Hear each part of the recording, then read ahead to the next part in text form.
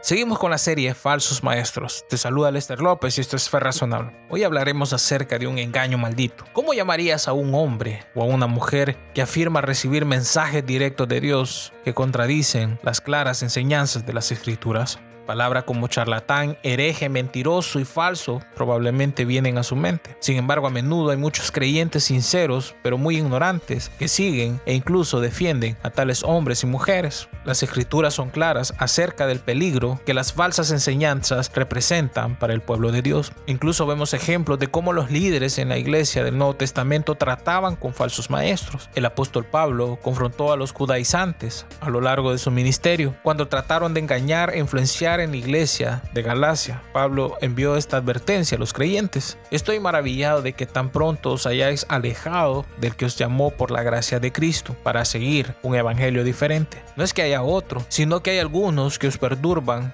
y quieren pervertir el evangelio de Cristo. Mas si aún nosotros o un ángel del cielo os anuncia otro evangelio diferente del que os hemos anunciado, el tal sea anatema. Como antes hemos dicho, también ahora lo repito, si alguno os predica diferente evangelio del que habéis recibido, sea anatema, o sea maldito. Gálatas 1, 6 al 9. Mucho de lo que los judaizantes enseñaban correspondían al verdadero evangelio. Sin duda afirmaron que Jesús era el Hijo de Dios, el Mesías predicho por los profetas del Antiguo Testamento, y era un gran milagro. Probablemente creyeron que Él fue crucificado y resucitado y que la salvación exigía creer en Él. Pero también enseñaron que para ser justo con Dios y para mantener esa salvación justa, una persona debe someterse a todas las leyes de la antigua alianza. Al hacerlo socava el poder del verdadero evangelio, la soberanía salvadora y capacitadora de Dios. Al agregar obras a la salvación, ellos minaron con mucha sutileza el complemento del evangelio de la gracia de Dios, de lo cual realmente no hay otro.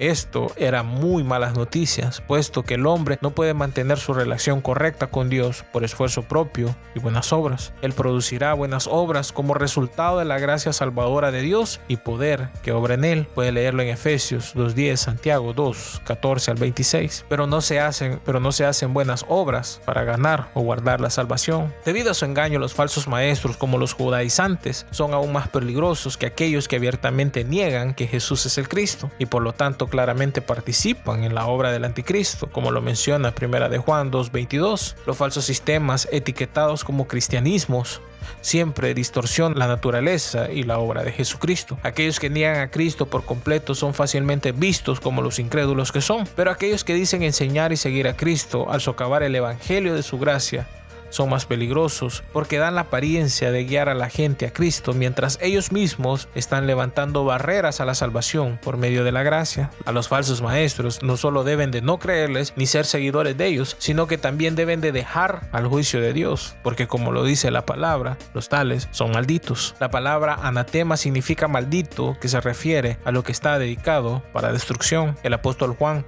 escribió lo siguiente: porque muchos engañadores han salido por el mundo que no confiesan que Jesucristo ha venido en carne. Quien esto hace es engañador y el anticristo. Si alguno viene a vosotros y no trae esta doctrina, no la recibáis en casa, ni le digáis bienvenido, porque el que le dice bienvenido participa en sus malas obras. Segunda carta de Juan, versículos 7, 10 y 11. Los cristianos no deben tener nada que ver con los falsos maestros, sin importar sus credenciales. Es ingenuo y no bíblico creer, por ejemplo, que permanecer en una escuela o iglesia religiosa que niega la Biblia y distorsiona el evangelio da al creyente la oportunidad de ser una influencia positiva para el Señor. Incluso un líder como Timoteo, bien entrenado en la verdad divina, fue advertido para mantenerse alejado del error y concentrarse en la pura verdad de Dios. 1 Timoteo 4, 6 al 17, 4, 13 y 2 Timoteo 2, 15 al 17. Someterse a las falsas enseñanzas, por muy ortodoxas que sean, de propias convicciones, es desobedecer a Dios, comprometer, debilitar el testimonio y tolerar la distorsión de la gracia de Dios en Cristo Jesús. La manera más segura de un creyente para confundir a los fieles, corromper la verdad e impedir la obra del evangelio es tolerar y acomodar a estos falsos maestros.